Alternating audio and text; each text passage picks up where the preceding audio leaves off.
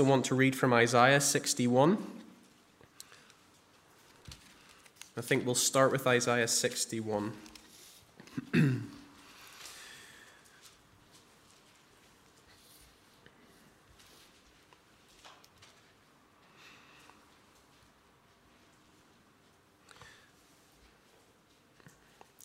The Spirit of the Lord God is upon me, because the Lord has anointed me to bring good news to the poor. He has sent me to bind up the brokenhearted, to proclaim liberty to the captives, and the opening of the prison to those who are bound, to proclaim the year of the Lord's favour and the day of vengeance of our God, to comfort all who mourn, to grant to those who mourn in Zion, to give them a beautiful headdress instead of ashes, the oil of gladness instead of mourning, the garment of praise instead of a faint spirit, that they may be called oaks of righteousness, the planting of the Lord, that he may be glorified. And Matthew chapter 5, I'll just read in from verse 1. Seeing the crowds, he went up on the mountain, and when he sat down, his disciples came to him. And he opened his mouth and taught them, saying, Blessed are the poor in spirit, for theirs is the kingdom of heaven. Blessed are those who mourn, for they shall be comforted. We'll end our reading there for now. For Claire and I, our favourite genre of film to watch is real-life, true stories. And sometimes these can be a source of great joy, and they leave you with a happy feeling. But recently, Claire's complained that a lot of the films I've picked for us to watch have been fairly upsetting, pretty sad, dire circumstances. And at this point, the temptation would be for me to say, well, actually, I'm not usually the one who gets upset about films. I'm not usually the one who responds with tears. But the problem with that would be making it seem like the one who cried was the one who had the problem, when actually it may be me who has the problem. And I think it's a problem that many men have. We know that it's no secret that, generally speaking, and I accept that's a generalization, women do deal with their emotions with tears, and they do so more frequently than men, and I think they do so better than we do. I think it's a quality that we as men could learn from rather than mock. Have we forgotten how to mourn? Do we think of tears as a sign of weakness, when actually there can often be a greater strength of character in one who knows how to express sadness outwardly rather than pretending to deal with it inwardly or just pretending that it doesn't exist? Erwin Lutzer wrote a book, 1 Minute After You Die, and he says this wisely, I think. Some Christians have mistakenly thought that grief demonstrates a lack of faith. Thus, they have felt it necessary to maintain strength rather than deal honestly with a painful loss. Grief that deals honestly with the pain is a part of the healing process. And we're looking at mourning tonight. We're looking at lament. And lament is a form of praise to God. It is a gift of God for us to lament. In fact, it is a command of God that we know how to lament properly. In our English dictionaries, it's defined as a way to express passionate grief about something. And mainly the mourning that Jesus is commending to his disciples in the Beatitudes on this famous sermon, it's more than mourning over the loss of a loved one, though that is where I want to start tonight as we seek to apply this to ourselves in two main ways. As disciples of Christ, we have great hope in the fact that this world is not our home, it is not our final destination, and contrary to a lot of what we've observed in the last couple of years, our goal in life is not to stay alive on earth for as long as possible at the expense of everything else. Our goal in life as Christians is to give glory to God for every day that he gives us breath, and when that breath is stopped, we will then live for his glory eternally and share in his glory. Here on earth, we live in service of God. We live in submission to Jesus Christ as our Lord. But in pursuing that goal, glorifying God on earth, We don't want to hold on too dearly to this world or even our own physical existence because we have a far greater hope in the future. To quote 2 Corinthians 4 and into chapter 5, whatever light momentary affliction we suffer here on earth is preparing for us an eternal weight of glory beyond all comparison as we look not to the things that are seen, but to the things that are unseen. For the things that are seen are transient, but the things that are unseen are eternal. For we know that if the tent that is our earthly home is destroyed, that's our bodies, we have a building from God, a house not made with hands, eternal in the heavens.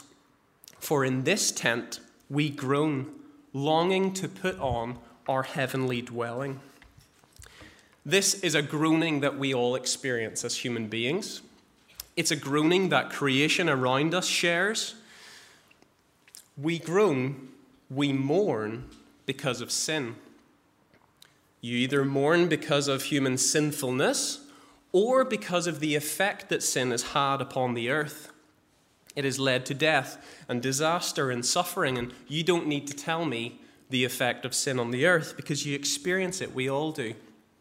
So this beatitude that Jesus taught his disciples is about mourning over sin, but it's also about mourning over the consequences of sin. And I think that we'll see that as we look a bit further at this theme. But thankfully, you'll be glad to know, this beatitude is not without hope. In fact, it's full of hope. It's an excellent verse of hope. But we do first need to look at mourning, so bear with me. Let's just explore the words of this verse under two main headings that the verse provides, mourning and comfort. Firstly, mourning. Blessed are those who mourn, for they will be comforted.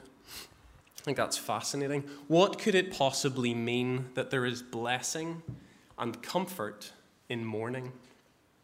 I was speaking to a student at the college this week, and we were talking about this Sunday, and I said I was thinking about preaching on this verse. And he said to me, do you think Jesus is talking about mourning over sin or mourning over a loved one who has died? Very good question. And I think, as I've said already, the context of this passage makes it clear that Jesus is primarily talking about mourning over sin. But, and I think this is crucial, we can apply this in a more general way to mourning over the loss of a loved one or a difficult circumstance. Luke 6:21, we see a version of this beatitude. It's slightly different. Blessed are you who weep now, for you will laugh. And as disciples of Christ, we know that there's more than one reason that we would have to weep on earth. So I want to apply this in two ways. Firstly, we'll have a look at mourning over sin's effects. And naturally, the first thing that came into your head when you saw mourning was death, I would assume. When someone close to you dies, you enter a period of mourning.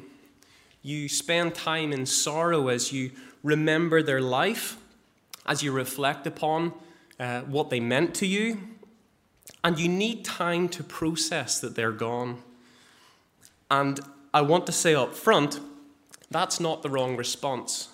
It's not wrong to be sad for the right reasons.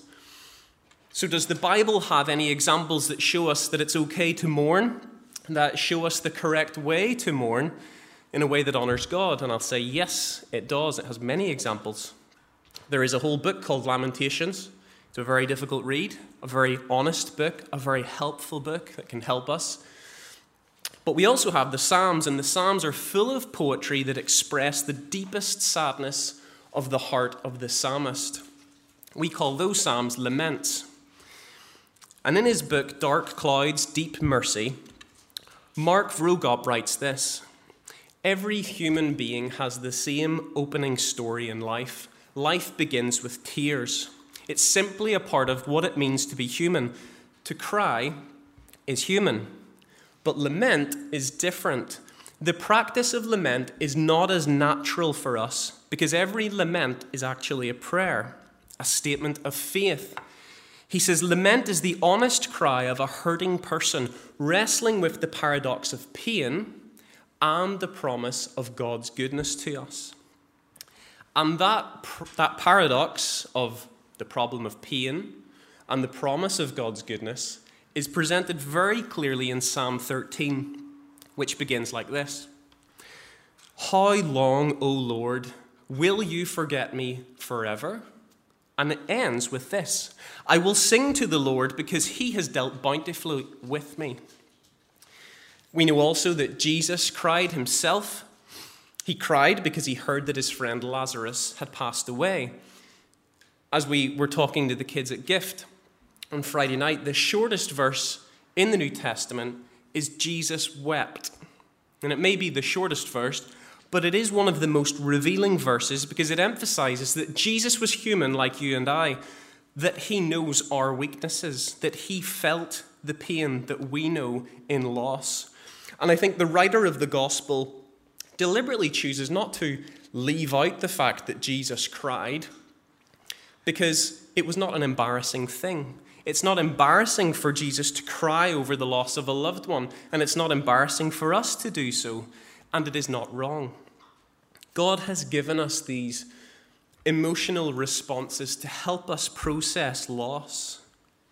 Without mourning properly, we would simply bottle things up until our sadness overflows. It's why counselors will invite their patients to sit and pour out their hearts and minds to them so that they can work slowly through the pain and the anguish that they feel. But we need to express what we're feeling deep down before we can move on and be comforted. Perhaps one reason the entertainment industry is one of the most profitable in the world is because it provides distractions from the real issues that we face in life. Back in 2018, they looked at how much money the American home entertainment and cinema entertainment industry made, and it was hundreds of billions. It was over $700 billion. It's far easier and more comfortable for us to fill our minds with make-believe and fiction, to provide us with a smile on our face for a time and distract us from the real issues. And I'm not saying there's a problem with that. There is a problem if we don't deal with the issues that we're facing. If we instead turn to a film for 2 hours, we get 2 hours of distraction. But what about when those 2 hours are finished? We need something else to distract us, unless we're willing to deal with the issues. I wonder if anyone knows what a lacrimatory is. A lacrimatory was a little bottle used by ancient Romans and Greeks to store tears. They would often bury these little bottles with their loved ones when their loved one dies as a sign of respect. In the American Civil War, wives would store up the bottles of tears, and when their husbands came back from war, they would show them how much they missed them. Some historians doubt how reliable that is historically. There's a conflict. But whether it's historically reliable or not, it shows us that throughout history, from the ancient times to the American Civil War to today, humans have always had reason to be sad. We've always had things to cry about. And that is because of suffering. Whenever I was at school, I used to tell people that I never really cried, and I wasn't lying. I really didn't cry much. But it wasn't because I didn't want to cry, it's because I thought it was a sign of weakness. But this isn't true. And it is right for us to deal properly with the emotions that we feel when we lose someone. Now, this is one aspect of mourning over the effect of sin, which is death. But I want us to look at another form of mourning. The one that Jesus is really focusing on is mourning over sin. In the Greek language, there were apparently 9 different words for grief. And here we see the strongest word in that language for grief. And I just thought the fact that people of Jesus' day had 9 different words to describe grief shows us that they had much to be sorrowful for. So it's even more amazing when we come to the second half of this verse, because Jesus is going to tell these people that yes, you're grieving and you should mourn, but there is comfort available. Now, the kind of grief here is the most severe because it's sorrow over personal sin. 2 Corinthians 7:5 says, Godly grief produces a repentance that leads to salvation without regret, whereas worldly grief produces death. With godly grief comes an acceptance that you are helpless to deal with your sin, that there's absolutely nothing that you can do to remove your sin, but the comfort is found in knowing the source of all comfort, the only one who is called Savior, Jesus Christ. And with Christ, we can have lasting joy and comfort. But just to understand what this mourning over sin really is, we can use a couple of biblical examples, and we can start with where we were this morning in Ezra. Ezra chapter 10, verse 1 tells us Ezra prayed a prayer of confession. He wept. He cast himself down before the house of God in view of all the people, and as they confessed their sin with him corporately, they wept as well. Psalm 119, verse 136 says, "My eyes shed streams of tears because people do not keep your law." There was a palpable heartache in response to the blatant disregard for God's will. So Ezra's crying over his own sin. The psalmist is crying because he sees so much sin in the world. And if we take Paul as an example in the New Testament, there's at least three things that he mourned over in relation to sin. Firstly, the continual sin of those who reject Christ and refuse to repent. Paul literally cried when he thought about those who were living as enemies of Christ. He describes that group as many, and it grieved him. Philippians 3:18. "For, as I have often told you before, and now tell you again, even with tears, many live as enemies of the cross of Christ." Secondly, he mourned over his own indwelling sin. In Romans 7, he describes the battle against sin in the flesh. And in verse 24, he cries out, "What a wretched man that I am! Who will rescue me from this body of death?" And thirdly, Paul not only mourned over the sin that he saw in the world, or his own sin, but over the sin that he saw in those entrusted to his care, that is, Christian brothers and sisters. It distressed him especially. 1 Corinthians 5:2, he's just talked about a severe, heinous sexual sin, and he says, "And you are proud? Shouldn't you rather have gone into mourning?" 2 Corinthians 12, "I fear that when I come again, my God may humble me before you, and I may have to mourn over those who sinned earlier and have not repented." So Paul mourned over his sin, the sin of others, and especially when he saw sin in his fellow brothers and sisters. Do we cry out to God when we confess our sin? Does it bother us that much that we have angered God? Does it bother us whenever we see a brother or sister in Christ who's in unrepentant sin?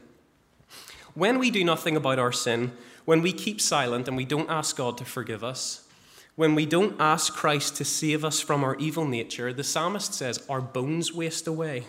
In other words, if we don't mourn over our sin and confess it, we will be miserable. This is the misery of living with a guilty conscience and stubbornly refusing to admit that you need God's forgiveness and help. But why would a follower of Christ ever feel such grief over wrongdoing? Because we know how much it cost our Savior to pay the price for our sins. Some people in the first few centuries after Christ thought that if he had paid for their sin fully, then nothing was stopping them from doing whatever they wanted. Paul said this is absolutely wrong.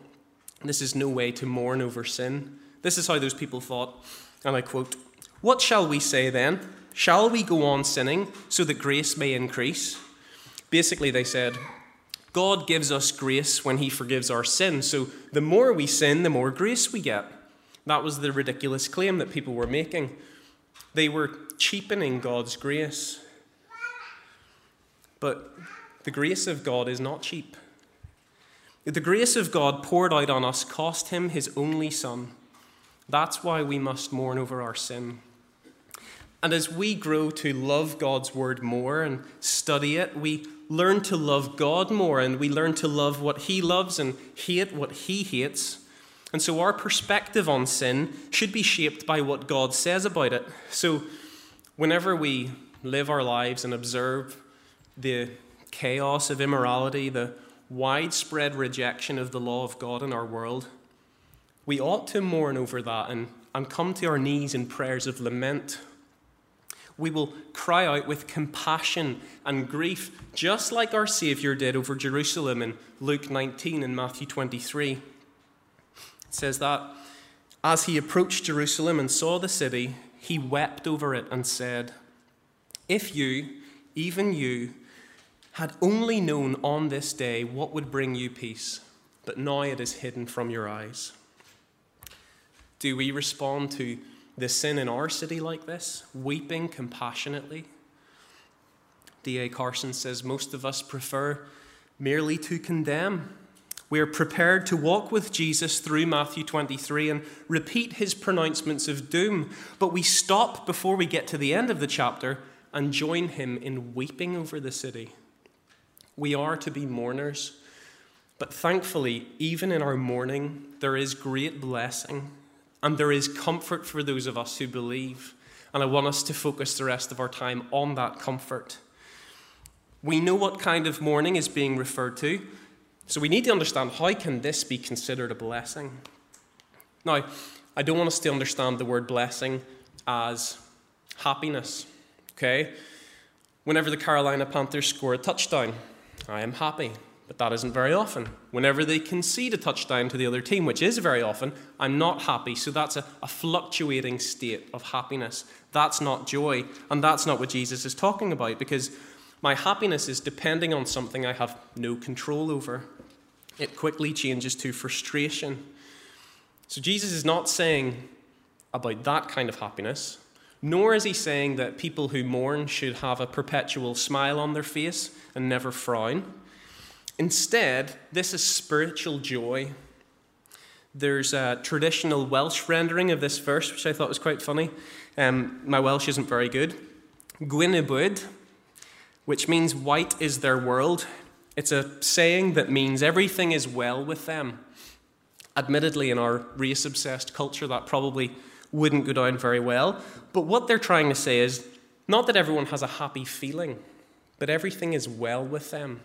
They're in a state of joy regardless of their personal circumstance. This applies to both mourning over loss and mourning over sin.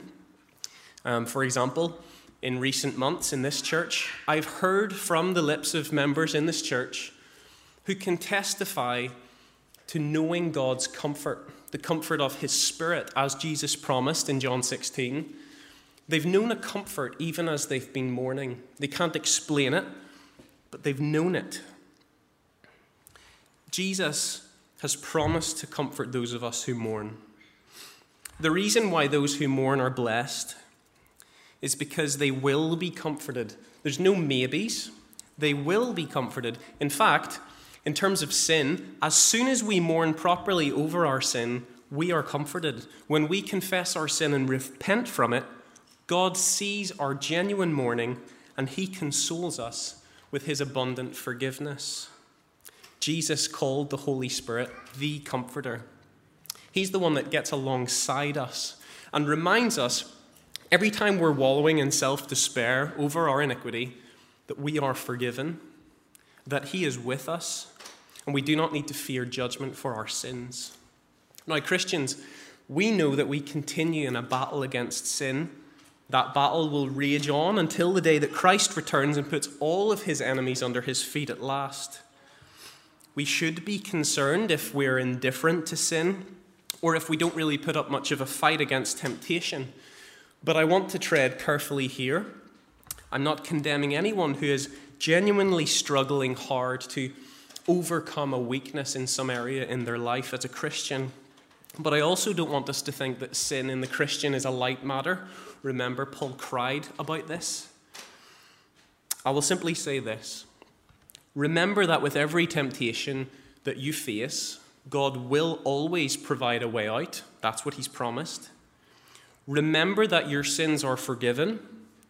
And remember and reflect on what it cost Christ to pay the penalty for your sins. And I think remembering these three things will help us in the battle. But if you don't know forgiveness, then you don't know peace from God. Real, lasting comfort is available to you. But first, you need to confess your sin and your inability to change. The Bible that we have as the Word of God is not a self-help book. It does not give us instructions to follow so that we can change ourselves. Rather, it points us to the only one who is able to change us from the inside out. It shows us the one and only Lord and Savior, Jesus Christ. He is God's own Son, and he came into this world, and as we've said already, he wept, he felt the struggles that we face. He knows your circumstance. Everyone's is different, but he's fully aware of it.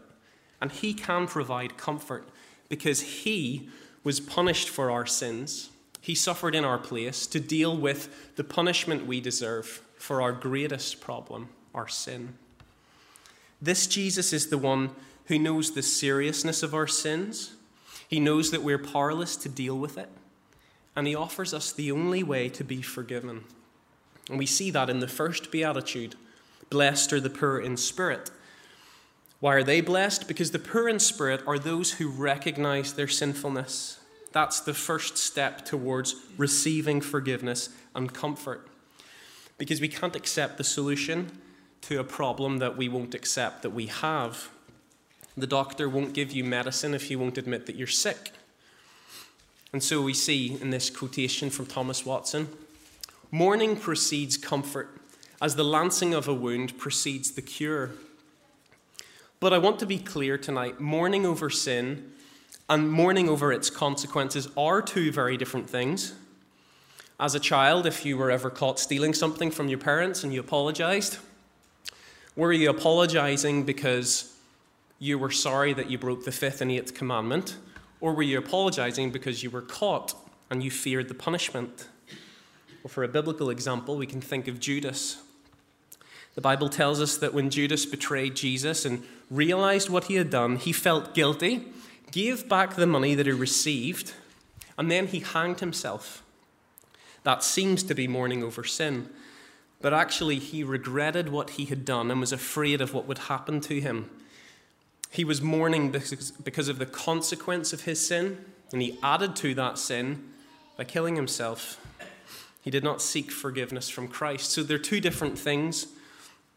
Jesus is promising joy in Matthew 5, verse 4, for those who truly repent from their sin and seek forgiveness. They know they're wrong, they hate their sin, and they believe that Jesus Christ can forgive them and bring them forgiveness and comfort. Psalm 32 is very similar to this beatitude, although the blessing and comfort in that psalm are front-loaded, so it reads like this. Blessed is he whose transgressions are forgiven, whose sins are covered. Blessed is the man whose sin the Lord does not count against him, and in whose spirit is no deceit. So there you have the blessing. And then the mourning is described in verse 3. I mentioned it earlier. When I kept silent, my bones wasted away through my groaning all day long. But there is comfort available if you will turn from your sin. The comfort we receive and the joy is amazing. It can't be bought. It can't be achieved any other way than to realize that we're broken by our sin, that we are helpless to fix our brokenness, and to recognize what Christ has done for us. When we accept his forgiveness, we know comfort not just in one moment, but forever. One day, we will go to be with him as children of God. We will go to be with him in the new heavens and the new earth. And there we know, if you've read Revelation, that there is no suffering, there is no pain, there is no sadness, because there is no sin. That's the ultimate comfort that we as Christians should look for. This week, one of my lecturers asked this question. It seemed a little bit out of the blue to me at the time. Do we forget the cosmic dimensions of our salvation? And I said, what's he getting at? Ephesians 1 verse 3 describes God's plan of salvation as including a plan for the fullness of time to unite all things in him, things in heaven and things on earth. And so that lecturer said, salvation is far more than forgiveness of sins. We will be given a new body. We will be given a perfected earth and heaven. God will restore and renew all of creation. And if we ignore this monumental reality, this great joyful news, then I suppose we limit salvation to come to Jesus, have your sins forgiven, and be happy the rest of your life. Now, the gospel is not less than having your sins forgiven, but this good news that we have is so much more. We just need to dig into it deeper to know the comfort that Jesus is speaking of. But God knows our tears. He knows our struggles. He knows our pain. But all of our sufferings on earth are caused by sin. Sin has destroyed the perfect creation that God has given us. It's even spoiled the good things that we try to do for him. But we're not in a hopeless situation. There is everlasting comfort available to us in Christ. God has always had a plan to restore what he made, what we have spoiled. Shortly before beginning his ministry, Jesus entered his local place of worship in his hometown. He picked up the scroll of Isaiah, and I read it earlier. He read this text. The Spirit of the Lord is on me, because he has anointed me to proclaim good news to the poor. He has sent me to proclaim freedom for the prisoners and recovery of sight for the blind, to set the oppressed free. I was reading this yesterday in my quiet time, and I was struck that that's where Jesus chose to put the text down. He stopped reading from the scroll at the end of verse 1. The next line of that verse says, and the day of vengeance of our God to comfort all who mourn. Isaiah 61 is a chapter full of blessing, rejoicing, and talks about everlasting joy. And there's a future fulfillment of chapter 61 that will include a complete end to all mourning. That's what we look forward to. Because Jesus knew what God had sent him to do. He came to offer comfort to all who mourn by taking away the cause of their suffering, their sin, and dealing for it once and for all.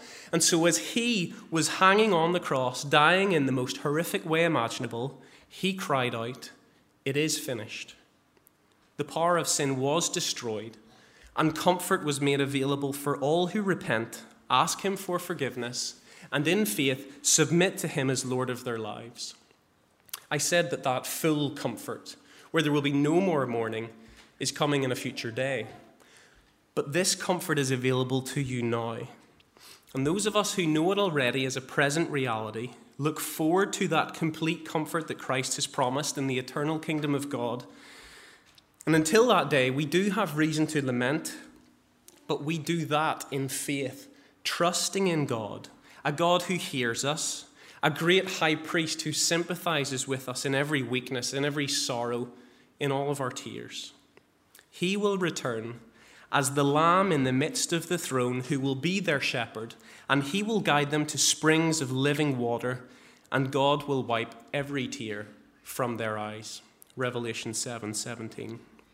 So we can truly say, blessed are those who mourn, for they will be comforted. Amen. We're going to close our time by singing "The Mystery of the Cross I Cannot Comprehend." And in this song, we sing of this comfort that's available to all who are in Christ with these words: once your enemy, now seated at your table. By your perfect sacrifice, I've been brought near. Your enemy, you've made your friend. That's the comfort Jesus was speaking of. That's the comfort offered to us. And we'll stand and sing.